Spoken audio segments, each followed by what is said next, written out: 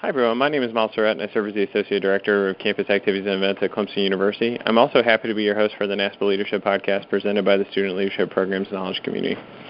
My first guest today is Dr. Kathy Guthrie. Dr. Guthrie is an Associate Professor of Higher Education in the Department of Educational Leadership and Policy Studies at Florida State University. In addition to teaching in the higher education program, Dr. Guthrie also serves as the Director of the Leadership Learning Research Center and coordinates the Undergraduate Certificate in Leadership Studies, which is a partnership between the College of Education and the Center for Leadership and Social Change. Her research focuses on the learning outcomes and environment of leadership and civic education, online teaching and learning, and professional development for student affairs professionals. Dr. Guthrie is an editorial board member of the Journal of Leadership Education and the Journal of College and Character. Currently, Dr. Guthrie is the Associate Editor of the New Directions and Student Leadership Series and editor of the Contemporary Perspective in Leadership Learning book series. Dr. Guthrie received her Ph.D. in Educational Organization and Leadership from the University of Illinois at Urbana-Champaign in 2008. My second guest is Dr. Dan Jenkins. Dr. Jenkins is Chair and Associate Professor of Leadership and Organizational Studies at the University of Southern Maine. He received his doctorate in Curriculum and Instruction, as well as an MA in Political Science from the University of South Florida and a BS in Communication Studies from Florida State University. Dan has published more than 30 articles and book chapters on leadership education and assessment. He's also presented research and facilitated workshops on leadership pedagogy, curriculum, and course design around the world. Additionally, Dan is a co-chair of the International Leadership Association's Leadership Education Academy and former chair of their Leadership Education Member Interest Group, vice chair of the Collegiate Leadership Competition, associate editor of the Journal of Leadership Studies, and former secretary of the Association of Leadership Educators. Welcome, Kathy and Dan. Hi. Thank you. Hello. Well, so I just wanted to, so the discussion that will follow is the first in a series of five episodes on Kathy and Dan's new book, The Role of Leadership Educators, Transforming Learning. As the title indicates, the book was designed for the listeners of this podcast, Leadership Educators. Today's conversation will introduce concepts presented in the book, and I'll push for some themes and big picture thoughts. The next episode is going to dive into the professional identity of leadership educators and available resources. The third episode will be an in-depth discussion of making leadership education learner-centric. The fourth episode will focus on the characteristics of distinctive leadership programs, and we'll conclude with a conversation on assessment and pedagogy, and wrap up with some final thoughts as well. So let's get to know Kathy and Dan a little bit, and then we'll dive into the role of leadership educators. So, Kathy, if the Chicago Cubs and the Tampa Bay Lightning were falling from a building and you could only save one, which one would you pick? Oh, that's really tough because right now, the Lightning are going forth, right? But I would have to say Chicago Cubs. I am a diehard Cubs fan, grew up, and have so many great memories with my grandma, actually, and my mom going to baseball games and going up to Chicago to see the Cubs. And so good old Wrigley Field, I would have to say Cubs all the way.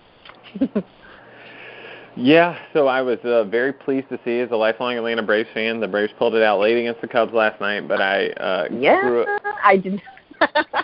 The Cubs have always been a distant second in my heart. I grew up watching Harry Carey on WGN in the afternoons, and then my partner, their grandfather was like the world's biggest Cubs fan. He was buried with his Cubs hat on. Nice. So I have a real affection for the Cubs. Yes, I did see that game last night. I was like, oh. But, yes, and Lightning have a huge game tonight, so we shall see if we can continue to move forward with the Lightning. But, very fun. I also have a dream that the Lightning and the Winnipeg Jets are going to play for the Stanley Cup, and it will be like the most NHL thing that will have ever happened, as, any sort of major sports market has been eliminated. And we are now, it's Tampa and Winnipeg, where that, like, every sports commissioner is like, oh, gosh, I hope, New York and L.A. or New York and Chicago play, and NHL's got Winnipeg and Tampa. Tampa, right? That's really what I'm hoping for. I think that would be really fun. Yeah. So, Dan, I know that you grew up and spent most of your life in Florida, and now you live in Maine. So tell me about the adjustment to living in Maine after spending most of your life in the Sunshine State. Sure. Well, I certainly do share the Tampa sentiment there with being a Lightning fan. It's nice to see them in the playoffs, and grew up a Bucks fan back in the orange and white days.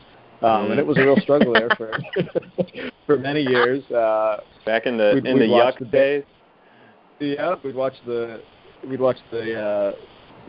Bears come down and the Vikings come down, and pretty much everyone else in that conference, and just beat the snot out of them in the 80s and 90s. And then finally we picked up a bunch of Florida State players and some players from Miami, and then we were in the playoffs most of my high school years, and won the big one in 2003. So, but that was a lot of fun. Born in Tampa. My grandfather was born in Tampa, so spent my whole childhood down there, and until moving up to Tallahassee for undergrad, and moving around the state a bit until coming back to Tampa to do all my graduate work, and then looking for that first tenure track job.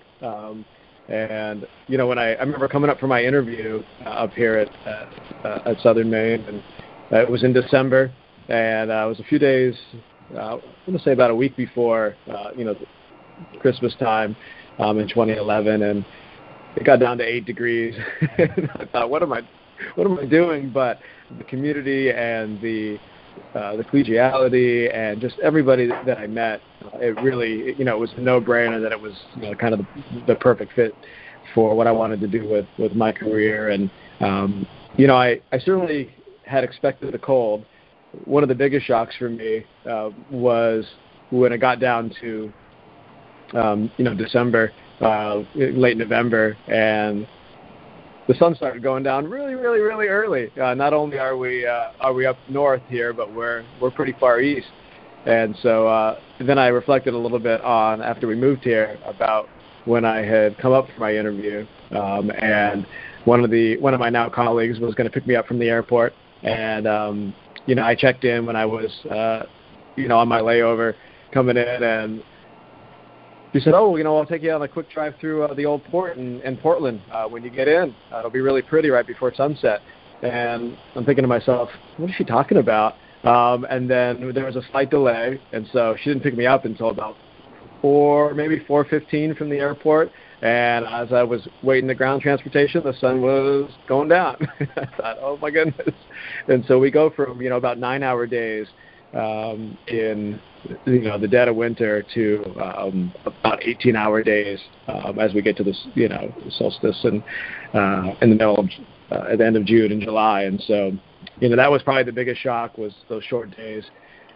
But my gosh, is it pretty here, and just having access to the ocean and the rivers and the hiking and the mountains and everything. And there's no traffic. I don't miss that in Tampa, Kathy. So, and just a sense of community. So it's really been a great transition. But that first year, learning how to shovel the driveway and buying a snowblower, and those things were something else. Yeah, I believe it. Different kind of beaches there, for sure. My partner, to refer back to them again, worked in Acadia one summer and went up to visit, and I was like, oh, the beach is there, are we going to swim? And it's like, no, it's way too cold. I was like, I looked at it and was like, oh, that's not happening. Yeah, it's not going to be a thing. Yeah. One time in early August, the water was, I think, we got a notice for, checking the ocean temperature, because it was pushing 90 degrees, which is pretty uncommon. And they said the ocean temp was, I think, 62 or 63 degrees. And it was one of the few times where it was really nice to go out into the water. Otherwise, the lakes get up into the high 70s, and that's where people spend the most of their summers. But, the cliffs and then some of the rock formations on the ocean are just breathtaking. Yeah, I spent a summer at the language school at Middlebury in Vermont, and one time it was like 85 degrees. I'm from South Carolina, grew up down here, and people were like dying. They were like, "Oh my gosh, this is on!" Like, I was like, "This is like, I don't know, late April. I don't know what y'all. I don't know what this. Yeah.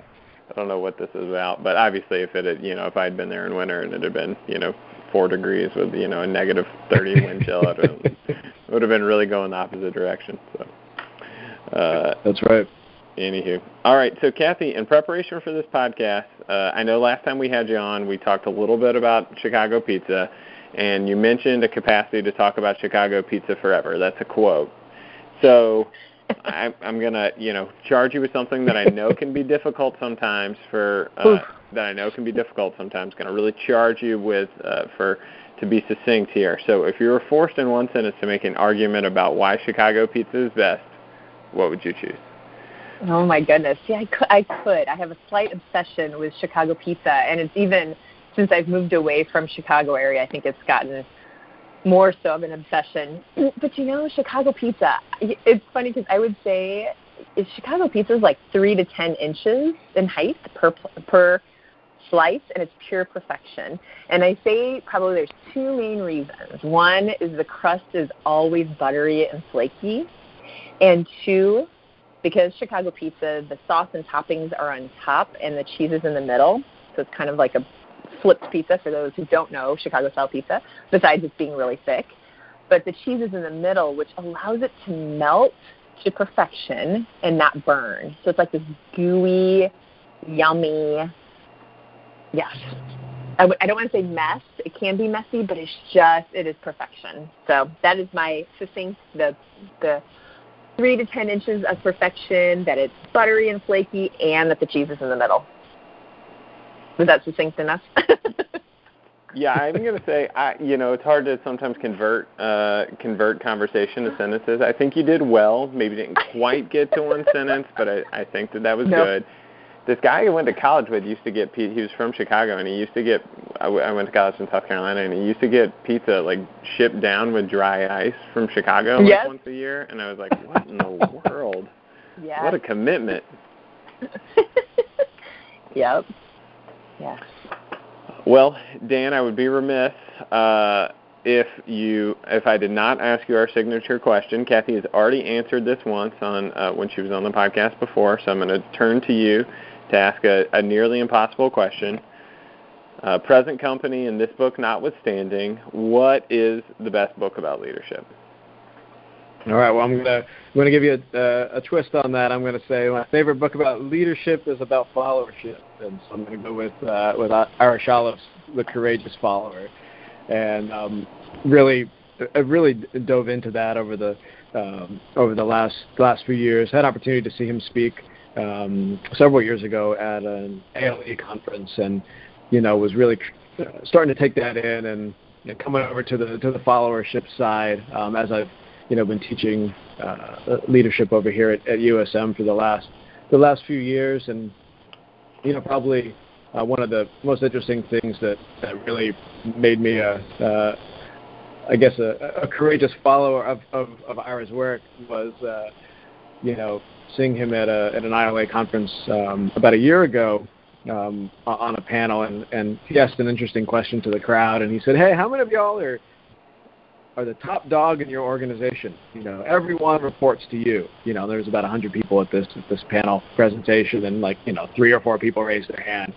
And he said, "All right." He says, "How many of you are not?" And of course the rest of the crowd puts their hands up, and he said, "So why are we spending all this time on leadership development? Why don't we spend some more time on followership development?" And thinking about that really really kind of changed almost a paradigm shift for me and how I was approaching, so I went back and reread the book, and actually have used it in a couple courses over the last few years, and most in particular, I have coached a team for 3 years in the collegiate leadership competition, which is an up-and-coming group that they piloted the program about 3 years ago at John Carroll University in Ohio with 7 universities participating, and I think there was almost 45 universities and colleges that participated this year at 5 different regions around the U.S. And the students that participated, they couldn't say enough about that book, and I agree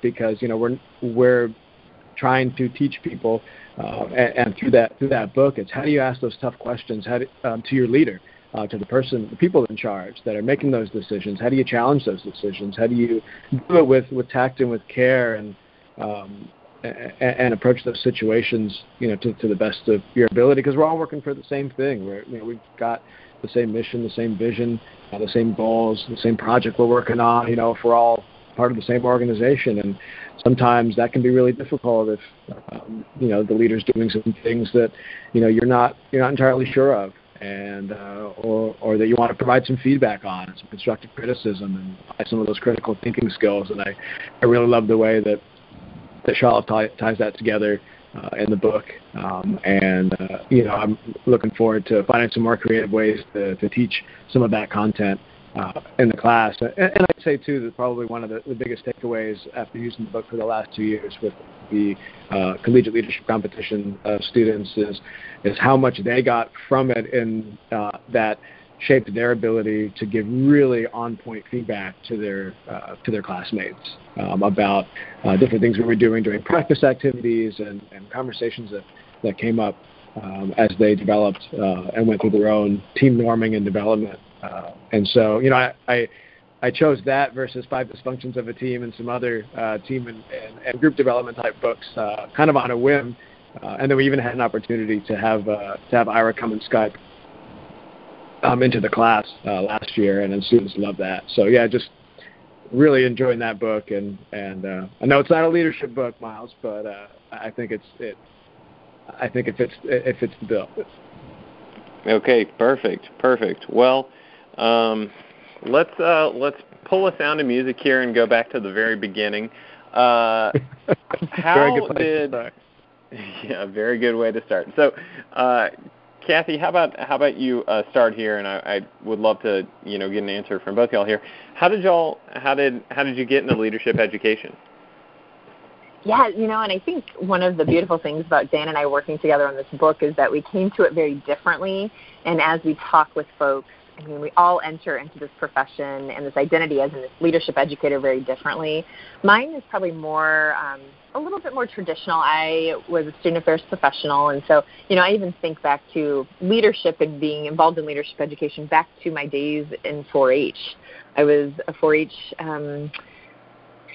person who kind of rose, was in it from starting at 8 years old until I went to college, and had a lot of opportunity to not only receive leadership education, but then to also train.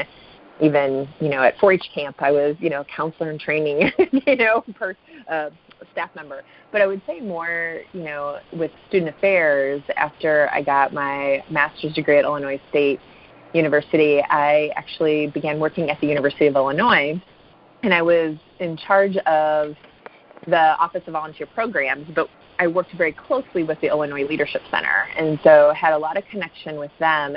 But I found myself, and no matter what role I was in student affairs, I was also being a leadership educator. I was asked to do leadership training, leadership development, whether it was time management skills or training leaders how to do their position. I could go on forever, but that was really how I came through leadership education. But then when I was as the director of Office of Volunteer Programs, I really started focusing on how is leadership service. And so not I would say I have expanded that notion beyond servant leadership, but really thinking about it through a framework of service. And then from there, actually was hired still in the University of Illinois system to create coursework around leadership and service learning. So I was charged, and I spent 2 years in that clinical faculty role. And in those 2 years, I developed 7 courses that were based in leadership and service learning. And then from there, came to Florida State University, where I've been for 10 years as the coordinator of the undergraduate certificate in leadership studies, and really have focused all my research in how are we training undergraduate students, but then also graduate students, not only how to be, leaders, but then also how are they being generative leaders. And so more specifically recently have been teaching a class in our master's program in higher education on being a leadership educator. And so that has kind of, my path was probably a little bit more traditional than Dan's, I would say, in as far as the listeners of this podcast, that I did definitely come through student affairs and had that aha moment of, well, wow, leadership educator is not just for those who work in the leadership education office, right, or the leadership office, but it's every part of student affairs. And so that's how I kind of journeyed into this role. Awesome. Dan, how about you?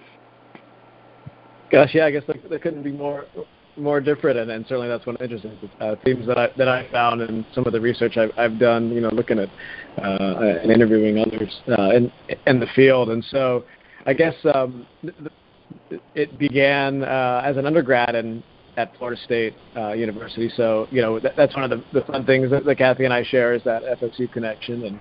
And, I was very active in student government and Greek life and, other types of extracurricular activities there. And was when I was part of the Interfraternity Council's board, there was a course that was going to be offered by a team of, it was the Dean of Students and the DPSA and the Director of the Union and some other senior administrators. Actually, John Dalton was on that, was part of that group. And it was going to be called something to the effect of Leadership in Campus Governance. If I remember right, it was offered in either 2000 or 2001, and they reached out to a bunch of student leaders and said, hey, we're going to teach this class. We think you should take it. And the book was that Harry Reeder, that social change model of leadership development, that had been published, a few years prior. And there was a bunch of campus leaders, and that was kind of my first taste of leadership in the classroom. They hadn't even hired Laura Osteen yet. This was a few years, I think, before her. And we ended up, I guess, doing quasi-leadership development with our students that were involved in student government. We would do a lot of consensus building and inclusive, processes, things that, when I look back, I didn't really realize that those processes were, indicative of what I would, be teaching many years later. But, a lot of great mentors, a lot of good people that were teaching us and modeling some of that process and some of that work. Over the following years, I thought I wanted to be a lawyer, so I went to law school for a year. That didn't work out. Before I took off to law school, I worked for the state legislature in Tallahassee for the House Committee on Appropriations. After law school, I spent some time and a little bit in college, working at various restaurants and bartending, and went into beverage management for a while, working at Pro Player Stadium when I was down for law school for a year, and then up at Raymond James Stadium where the Bucks play in Tampa for many years, bartending there and doing some other work. Worked for John Hancock Mutual Funds at one of their big transfer agent firms in the Tampa area, doing quality assurance and other work. And while I was at the same time getting my master's at USF in political science, worked on a variety of political campaigns, gubernatorial, school board. Really wasn't sure what I wanted to do with my life, but I had that experience in politics and thought maybe that may be where I end up. And then a funny thing happened a few days after I finished my master's degree in political science. I got a call from my mom. She said, "Hey, you never guess who I ran into at Publix, which is our favorite store in Florida." And I said, "Hey," she said, "Oh, remember Barbara Goldstein?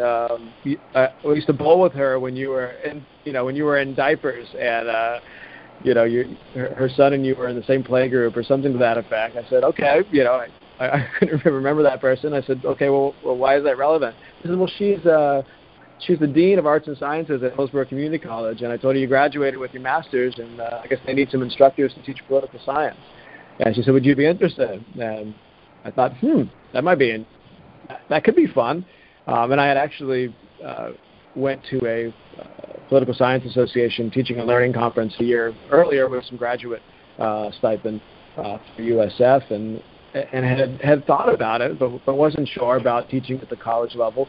And told my mom, "Yeah, sure, put me in touch with Barbara," and ended up in the classroom and really found to enjoy it. And within a couple of weeks' time, I started looking at doctoral programs and found myself at lunch with the dean at the time, he was the Dean of Undergraduate Studies, Bob Sullins at USF, and was also the interim chair for their doctorate in curriculum and instruction and higher education administration program. And he said, hey, I was looking at the CV you sent me, and you've got this background of working with, student leadership and whatnot as an undergrad. Do you have any interest now that you've been teaching for a semester at the community college and teaching leadership? And I said, well, what would that look like? And he says, well, there's a great book. It's called Exploring Leadership. I can have a copy sent to you. And a syllabus. The class starts in a few weeks. Does that sound good? Okay, we'll see how this goes. And so I immediately went to the Google search and was able to find the instructor's manual for that book that was written by Julie Owen and I think Wendy Wagner. And I later learned that it was part of actually it was on your podcast, Miles. I think it was Susan Commonwealth was sharing that story, or may have been Julie, that was part of a graduate class that was being taught at University of Maryland, where they put that guide together. I tell you, that was my Bible, because I knew I wanted to do experiential activities, but really I wasn't sure, because I certainly didn't want to be up there with a PowerPoint to teach a leadership class. And those were some of the things that really helped develop me early on. Was, okay, I'm going to set up this class like, in a square or in a circle, because it's got to be discussion based, and some of those activities about getting buy-in from the students, and how do we make this the best class ever, and really modeling that discussion based approach early on. And before I know it, I was teaching this introduction to leadership. I think it's called Leadership Fundamentals at USF every semester, and had an opportunity to transition to other classes, and serendipity worked out, and then I found myself identifying as a leadership educator and looking for a job in the field. So and through my doctoral work, we had to take some courses at another college. I think it was 12 credits in another college at the university, and I said, well, you know what, I'm really enjoying this leadership stuff, so why don't I take some courses in the College of Business, and took 4 courses over there to kind of shape out and round out my doctoral coursework. And I'm glad that I did, because I use that all the time, along with all of the other work that I did in hospitality and finance and whatnot. So, but my closest peers, I would say, all through that time, were the folks in student affairs when I was working, because I was going to them for ideas and approaches, because I did not have that familiarity working with that population other than when I did so as an undergrad. So that's the short story. All right, great. So let's start with the role of leadership educators transforming learning. Maybe again we can start with Kathy. What inspired y'all to write this book? Yeah, and it goes back to some of what I was saying, and just seeing that there was a gap, specifically not, yes, generally leadership educators. I mean, Dan and I have been talking about that for years, how there isn't, significant training. There are absolutely opportunities, as we all know of, to get training as leadership educators, but there wasn't a book that could really, I would say, expand and contract depending on your experience level. And teaching the class that I had mentioned at Florida State, there was nothing out there that I could really go to that was all-encompassing, that had talked about the role of leadership educators. What did that mean? How do we not only teach, but how do people learn, really leadership? And then also the pedagogy. What are the signature kind of instructional strategies that we are using, or that we should be using, and really how can we be intentional about developing programs? And of course, when we talk about programs, we're talking about the curricular and the co-curricular. And so how are we, developing learning outcomes, and so all of those things that we talk about in the book, and how we should be as we're developing programs. And it was literally like I had talked to a publisher about this opportunity, and I reached out to Dan, was like, Dan, you'd be the perfect person to write this book with me. So it was because he is, as you can tell, he's curriculum instruction and has a very different take on it, because I know that my main focus is, in student affairs and co-curricular, even though I do, have created all these curricular-based leadership courses, I still always tend to go more towards the co-curricular and thinking, how are we creating learning opportunities, not necessarily in the classroom, because yes, classroom, we have the syllabus, we have a structure, and how do we do that, but then also how do we do it very, creatively and outside of the classroom. And so how are we doing that, whether it's in residence halls or in student activities? Because we're working with leaders nonstop, and so how are we doing that? And so it was that kind of gap in how do we have something that talks about leadership educators, kind of for leadership educators, by leadership educators, and so forth. And so that was really what inspired kind of the conversations. And as I mentioned, Dan and I were having these conversations. It's like, okay, we need to do something with this, right? We need to move forward and actually put all of our passion and all of our, knowledge and all of the collective knowledge of leadership educators into a book where people can actually use it as kind of a go-to, if you will, to help them on their own journeys as leadership educators. Awesome. So Dan, how about you?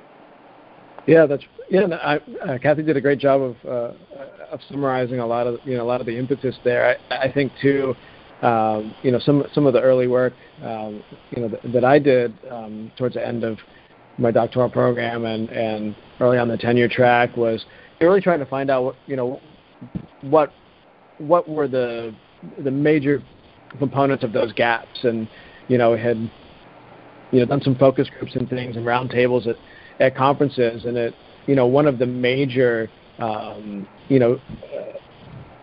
gaps there was the knowledge around curriculum and instruction, and it just so happened that was what that I had just completed my studies in, and as I got, and that's true too in other disciplines, that we're not necessarily trained to teach our discipline when we go through our doctoral programs, and as I started meeting many of my peers at the university when I started on the tenure track, it was very uncommon for anyone to have had a seminar on college teaching or a course on curriculum design or anything like that, and I found that, I'm very much in the minority because that was such a central focus of the program that I was doing. And so, that, and I remember one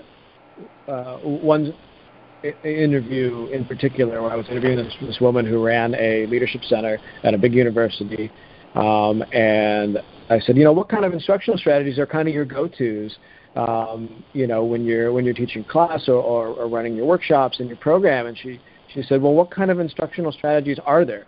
And she and I just thought to myself, there's quite a gap between what we do. Not that folks aren't facilitating amazing programs and teaching great classes and they're enthusiastic to do so, but we don't know what we don't know. And I wanted to put together as part of this collection of what are all the amazing things we could be doing in our courses and in our programs, and to provide the background for that and examples. And I wanted to have a desk manual of that was this amalgamation of all the resources that I had found along the way that helped me to kind of pay that forward, because if we can increase the capacity of leadership educators doing this work around the country and around the globe, then we're making a difference. And that was really that inspiration, and the opportunity to work with Kathy was really helpful too,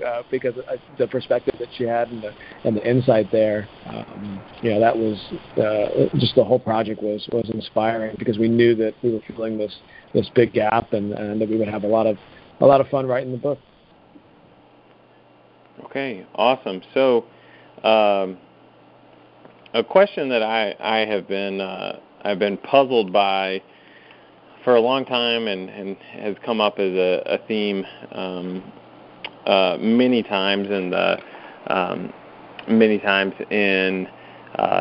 this podcast and in various conversations, And I know based on on y'all's responses and on the content of the book that preparing leadership educators is central to the purpose of this project. And so I have an understanding of the path for curricular educators, which doesn't always, but typically includes doctoral study.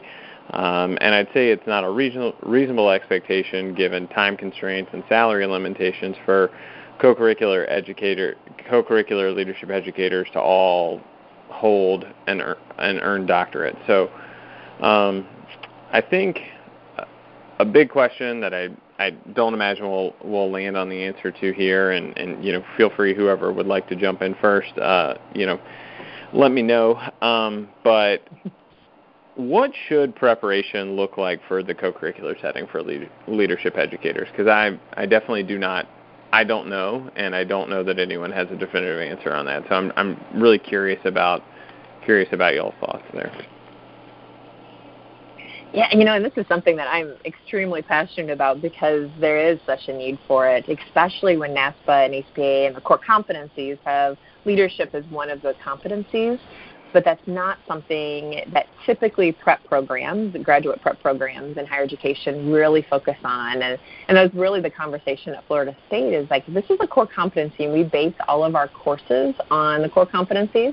So the master's program, we literally look at the core competencies and say, okay, so how is our coursework in the master's program allowing students to have, engage with this material to develop these competencies so when they leave, they're the best professionals out there. And leadership was a gap, right? I mean, it was like, oh, well, you just pick up leadership. And it was like, well, no, you don't just pick it up. That's part of the problem with perpetuating, some of the, I would say, bad leadership programs that are out there, quite honestly, like some that are, not as well, they're well-intentioned, but they will like put a speaker and then don't ever follow up with it, and you're really not sure what the point was, right? So we've all had those. I put those on, right? And so really thinking about what the preparation should look like, that we actually have a chapter. This is part of, Dan had started talking about this, that we have a chapter 3, that is all leadership educator resources.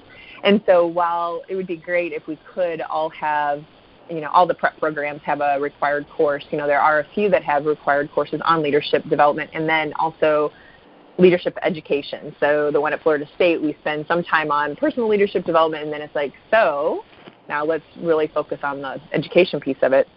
And there's a few, Ohio State has a required course. Maryland has an elective that you can take, but really that's not a traditional course that's offered in prep programs. And so I love to kind of sing that and shout that from the rooftops about how that is a great, and I understand not every program can do required, but at least make it an elective for those who are interested in leadership education.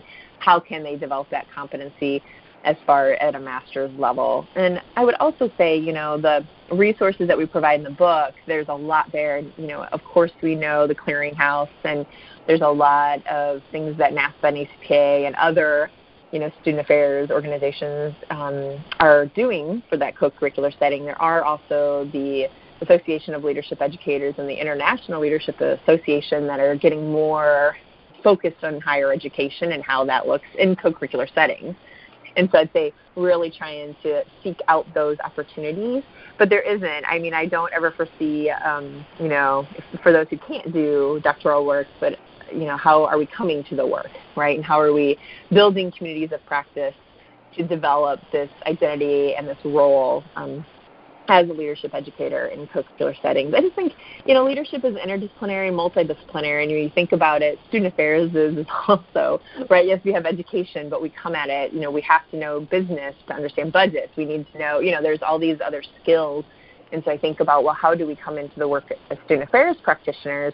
We should be doing it similarly as leadership educators in drawing upon multiple, frameworks and perspectives and lenses. So no magic bullet. It would be nice, right? But I definitely lean on those core competencies, and that's what I really go back to quite a bit and saying we need to be focused on how are we developing, and again, at a master's level, that we are competent, not only in our own leadership development, but in our leadership education of students that we work with, because we're definitely asked to do that on a daily basis. I remember my first position out as a student affairs administrator, like, okay, you need to do a leadership training. And what did I do? I created a leadership training that would have worked for me. And that was one of, I look back and I'm like, oh my gosh, I am perpetuating, as John Dugan says, the story most often told. I was totally a part of that, right? And so really thinking about how do we have conversations and, well, what are your learning outcomes? Much like you do in the classroom, but do it for a 1-hour program. How are we saying, what is the learning outcome of this? And then why is a lecture the best way to really teach that instructional strategy for that learning outcome? And so just having us slow down a little bit, right, and think about that more intentionally. So. So, Kathy, quick follow-up before Dan helps to try to tackle this fairly impossible answer. Do you think, and I don't have an opinion on this, and I'm just I'm just curious. Do you think that the class that you teach at Florida State, let's just talk about that because that would be the thing that you would have the most direct information on. Do you think that is adequate preparation for someone to move in? If someone has taken that class and they're going out, into the job search, they've completed, a general master's in student affairs coursework, and they've completed that class, and now they're interested in a entry-level, assistant director or program coordinator position where they're, directly facilitating, a huge part of their job is directly facilitating co-curricular leadership programs. Do you think that is adequate preparation? I don't. I wouldn't say in a silo that is. I think it's a good start, but I think it is just as all professionals, we need to continue to our professional development, and so I think it's a good start, but definitely not the end-all, be-all, right? And so as we know in student affairs, as you get different jobs and you continue to kind of move along in your career, you need to seek out additional opportunities because that master's degree isn't the end-all, be-all, right? And I definitely think that's the case with leadership. I also think since, even, leadership is such a kind of, a young, I would say, kind of area that we think about. I would say leadership educator is even, younger as a professional role or a professional identity. And so how are we really thinking through that identity? And I know we're going to talk a little bit more about that from the book, but how is that identity? How do we continue to really think through that? It's fascinating. Some of the students that I work with, they know that they definitely identify as student affairs professionals. When I say, well, do you feel that you're a leadership educator? Only the ones that work in leadership offices feel that they are leadership educators to start with. Then we talk about, well, are you training? Are you teaching? Are you, around leadership? And they're like, yes, absolutely. And so then how are we really being intentional that leadership's not an add-on, but it is a core piece of what we do, especially when we're working with students, trying to say, our institutions want leaders of the future, right? Global leaders. You look at mission statements, institutions, higher ed really needs to do a better job of reclaiming that, as this is part of what our role is to educate leaders. And so then how are we doing that? And I absolutely, yes, classroom, obviously. I think that is, those who want to pair it with a major, that's a good way of learning leadership, but it's happening every day in co-curricular programming, every single day. So how are we just even being aware and being more intentional about that? So I think it's a start, but I think we have a long way to go to really tap into the potential that we have with that. Well, Dan, what are your thoughts here on this, fairly impossible question to answer? Right. And certainly, I leaned on Kathy quite a bit for, the experience that she brought to our writing partnership on the co-curricular side, having never, held a role in that part of the university, but certainly worked closely with those folks, both that were mentors to me as an undergrad and alongside them at South Florida. And, one of the last things Kathy said was, this idea about them being more intentional in their work. And I think about when I was at USF, part of my role while I was a doc student, I worked as a professional academic advisor I worked with the hospitality management program and an information technology program, some bridge programs with the community colleges, and the director of our area was this woman, Dr. Jody Conway, and she was an instructor in the Masters in Student Affairs program there. And so we always had students in our office, because we also did first-year academic programs, the University Experience, first-year experience, there's programs like that all over the country. So we had students that were basically our interns. They were working 20 hours a week to get their tuition waivers. And they also had to teach a class as a TA alongside an instructor, I think at least twice, maybe every semester during their time, and they were always vying to be a TA in a leadership class. So I got to work with these students often, and it was interesting to see what they were being taught because they all wanted to go into student affairs fields. They wanted to be student activities directors and work in leadership centers or work in housing, residence life, and the class that they tended to relate to and really bring to the table when they were facilitating activities and other things was their student development theory course. And that was, I had looked at a little bit of that in my, at the master's level and certainly at the doctoral level, and really was trying to make those connections as I was taking courses in college teaching and curriculum design and things of that nature, and ed psych and cognitive issues and instruction, and really trying to pair those things. Okay, what do we understand about how students develop at this age with what we understand about teaching and learning, cognitively and psychologically? And so, from a co-curricular setting, it was okay. How do we meet these students where they're at with the activities that they're engaged in, as instructors and as facilitators? And so I kept going. Back to that piece of what is the relevant experiences for them at that point in their life. And so, it was kind of a luck of the draw that I ended up using that Exploring Leadership, book to teach the class. And that I found a book on, a book of case studies called Day in the Life of the College Student Leader by Hornak, and I can't remember the other author. But it was, okay, let's make sure that these experiences that we use are, reflective of and reminiscent of what they're doing, that the case studies are things that go on in their residence halls and in their service club and in their fraternity or sorority or in student government or at their internship versus, Steve Jobs and Jack Welch and their, $800 billion budgets of their companies and things. That's just not going to be the reference point for these students. And so, as we prepare folks to work in that setting, okay, how do you, because the content is very similar, in my opinion, between, what we do in the curricular and the co-curricular. And so how do we then facilitate those experiences? Because I think the meaning making is similar.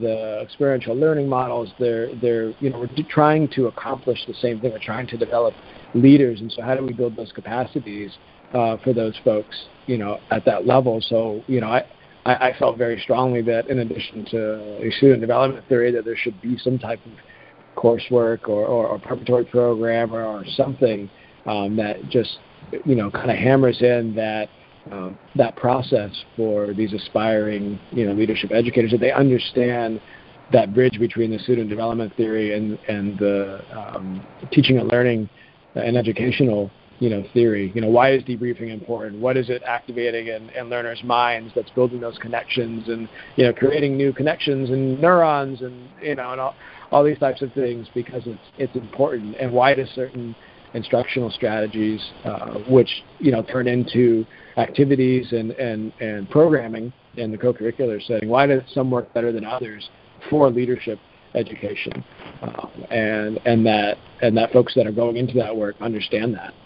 So for me, that was that seems to stick out for me. Yeah, absolutely. Well, something for us to continue to consider.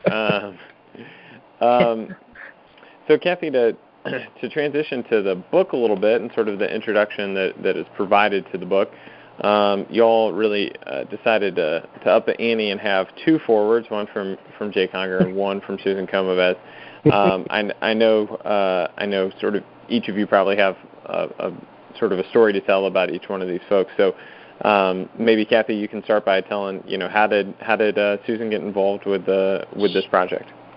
Sure. Well, and I would say that Dan and I, again, the strength, I think, of us co-authoring this book is that we come at it from very different, viewpoints. And so thinking through, leadership education is not just co-curricular, as you're hearing this, right? And it's not just curricular. You're hearing this, theme throughout what we're saying. We wanted to make sure that we were hitting kind of different populations, because I think sometimes, especially in student affairs, I think of sometimes we're like, oh, everyone does leadership education and student affairs, right? We're in only this kind of group. And, and I would say others do that as well. It's not just us and NASPA and so forth, but, it is real. And so, student Comevez, we all know that she's really, I told her once, I said, you're like the godmother of leadership education. She's like, well, I really don't like being called godmother. And I just laughed. But she really was, her and Danny Roberts were kind of this driving force behind leadership education, and really the early days of getting it as not only a profession, but as, a professional identity as a leadership educator. And so her work when she was at Maryland and with, the Clearinghouse is just incredible. And so what better person to kind of have that voice, right? And Jay comes from a different perspective in, business and his work with Kravis at Claremont McKenna in California. And so really wanted to have his voice. And I know Dan has this great story, which I'm going to let him tell, about Jay and kind of that connection also to the book. Yeah, so with Jay, it was one of those things where when I was writing my dissertation, I was looking for a framework. I know I had wanted to study instructional strategies and leadership education. My major professor was this guy, Jim Eisen. He had co-authored this seminal article on active learning that was in one of those Harry readers, I think in the late 80s or early 90s. Eisen and Bonwell. It's been cited a couple trillion times, it would seem. And he taught a lot of the courses I took at USF, and had run their Center for 21st Century Teaching and all this stuff. And so he said, hey, great, you want to do this project on on leadership education, and you need to have a framework of what it looks like. What are the different categories? What are the different instructional strategies? If you're going to survey these people on what type of teaching and learning that they're doing, you need to base this on something. And I came across this book called Learning to Lead that was written in the early 90s, 92, I think, by Jay Conger. And he had very, insightfully, categorized leadership education or leadership development programming, very distinctly through four very distinct categories. So we kind of had this, this matrix. He said, hey, there's these approaches to leadership development, and they fall under either personal growth, conceptual understanding, feedback, or skill building. And later some work was done by Scott Allen, and he wrote with this gentleman, Nathan Hartman, over at John Carroll. And actually, Scott Allen became a big mentor in my life, too. And there's a reason I'm bringing him into it that I'll share in just a moment. So Scott had actually written an article in 2009 and 2008 with Nathan about particular instructional strategies that fell into those four categories. And so I reached out to both Jay and Scott when I was a doc student, and I was so scared because I guess we are at that point in our life, to say, hey, can I use your models as part of my dissertation work, and waiting for those emails to come back, not knowing, I'm asking these faculty members if they're going to let me use their, it's like asking somebody to use their survey instrument, and not knowing what the outcome is going to be. And they were both so gracious. They responded within a day, and I was so excited that they did. And so we had an opportunity to then put together a special issue for the Journal of Leadership Studies, and Scott Allen had put this together, and he said, I want you to look at the different sources of learning that happen in various types of programs and leadership development. And he said, and I want you to see if Jay will write one of these articles about where leadership education and programming is now. He should be your dream author, And I was again terrified, even though I had that prior connection with him. And he responded quickly. Of course, I'd be glad to. We had some great conversations, and then was able to find him at an ILA conference in San Diego about a year later. He was speaking at a session, and I found him and said, "Hey, are you doing anything for lunch?" Because it was right before the session was right before lunch, and he said, "I'd be glad to take you out for lunch." And got a picture with him. And when we were at we had a great conversation. I knew he was speaking, so I'd actually brought his book with me, the Learning to Lead book. Got an autograph from him. And as we were sitting at lunch at the restaurant at the hotel, Scott Allen and someone else walked by. I said, "Hey, Scott," I said, I got to get the three of us. I said, "My dissertation happened because of the two of you, and it's so funny that you all are in the same space and time at this restaurant here and at this hotel." And so as we were working towards the book, and I stayed in touch with Jay, we would, kind of correspond a couple times a year. I said, "Hey, you've had a huge impact on what I've been doing here. Would you be interested in writing a foreword?" So it was really it was an academic crush turned into a mentorship of sorts. And when he agreed to write the foreword, it was just an amazing, and I was so gracious to him for doing so. And so that coupled with Susan, who I always looked up to for what she did for the field, and that was one of the first books that I mentioned I used when I started teaching, was the Exploring Leadership book that she was the lead author on, and later found out just how much she contributed to the work that I was doing, and how much I learned from her kind of without ever meeting her, but then having an opportunity to at conferences over the years.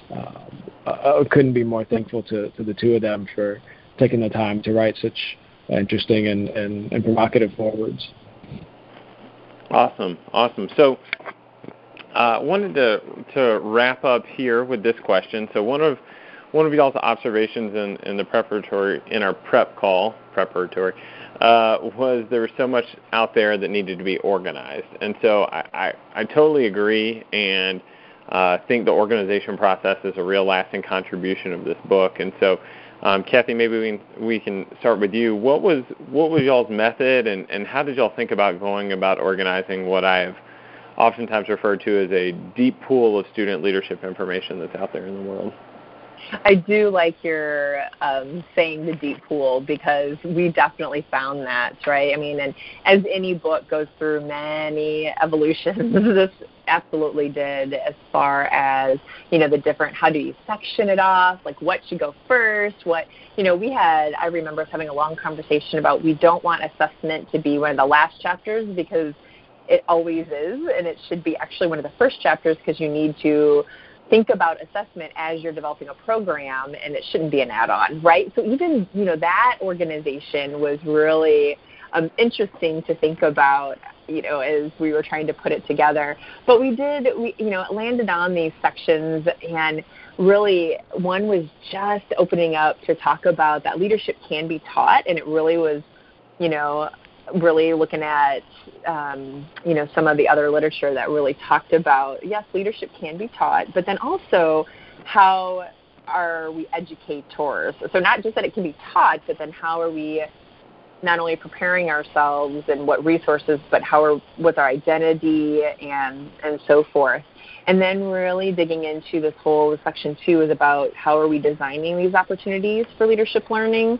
So again, shifting from like the education to the learning piece, and I know that episode 2 we'll start talking about some of these in the future episodes, but really then thinking about how are we designing opportunities curricularly and co-curricularly. So thinking through what are the multiple contexts that we have to think about, the complexities, not just, did we make sure that we had the classroom reserved or the syllabus printed, but, what are these other connections in that? And then we decided to really think about the actual pedagogy, that the instructional strategies, and then also how are you assessing learning, and how does that show up in both spaces, the curricular and co-curricular. And so it was a deep pool. I mean, we actually had to cut a lot because we had so much. So that deep pool, we kept finding stuff and we kept adding, and then we're like, well, we can't have a book that's 700 pages, and so we needed to condense it, which actually is, we are working on a companion manual to provide some additional information for folks because we had so much. And so that organization was, I remember towards, probably, about 6 months before we actually turned it into the publisher, we were like, we need to rework this completely. And it was really funny to have those conversations about what is the flow and how do you organize so that it is digestible for even brand new folks who are coming into leadership education. How do you find the information you're looking for, and how do you actually able to take it in? Because I know sometimes when there's a lot of information, I kind of shut down a little bit because I don't know how to take it in. And so that was something that we had worked on, is thinking through our own journeys, and actually had a lot of great feedback. Your question was about the method, about organizing, so besides the conversation using our own, we did reach out to folks and say, so what are we missing? What, how would this flow be? What makes sense? And so got a lot of great feedback from, new professionals, newer professionals, and how, and educators, and how this could potentially look and fill that void that there is. Perfect. Dan, any thoughts there?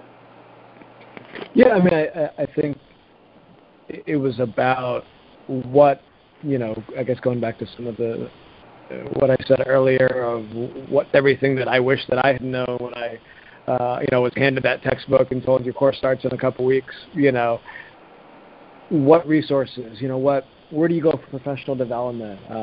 Where can I turn if I, need an activity for a certain, subject or a class that I'm teaching, or how can I get better at, debriefing, or, what type of leadership programs are there? What does a curriculum, look like? What should be in a course? What are some models of good programs?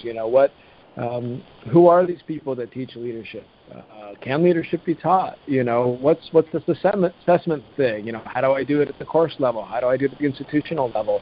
It's, there's so many responsibilities that we have as leadership educators, but we often don't have that resource to turn to find information on how to go about doing it. And so those were, some of those value propositions were that, we wanted to make sure that all of those were included, and, we really wanted to situate it, by setting the stage in that way. And Kathy's right, we did spend a lot of time going, well, what should go first? Or should this be first? Should that be first? And really thinking kind of, from a backwards design standpoint of, all right, here's all the resources and everything, from the educator, standpoint as an individual, and then, from a course design, curriculum design, assessment design, looking at all the research we could find on programs and assessment, and then moving from there to that final section, which is, a good half of the book, which is all the pedagogy, and we just organized, everything we could, trying to just grab the, from a hodgepodge of so many different resources and literature, and it's a deep pool, like you said, and we gave it that old college try of organizing it, and making it something that we were proud of and that we think will benefit the field. Okay, awesome. Well, we will be back with more content and a few more episodes coming up on the role of leadership educators transforming learning with Kathy and Dan. So thanks to everyone for joining us for the NASPA Leadership Podcast presented by the NASPA Student Leadership Programs Knowledge Community. And thanks so much to Drs. Kathy Guthrie and Dan Jenkins. In case you're wondering, the role of leadership educators transforming learning is available now. and you can find it at, I was able to track it down via America's Favorite Online Emporium, Amazon.com, but there, I'm sure, are other outlets as well. You can also get more information about the KC in our various social media outlets, including Facebook.com/SALead, on Twitter at NASPA_SLPKC, and on Instagram at NASPA_SLPKC. You can also connect with me on Twitter at Miles, that's MYLES_Surrett, SURRETT. And finally, if you're interested in being a guest on the podcast, we'd love to hear about your programs. So please shoot an email over to NASPALeaderPodcast@gmail.com. Kathy and Dan, thanks so much. Looking forward to the rest of this process. Thank you. Yeah, thanks, Miles.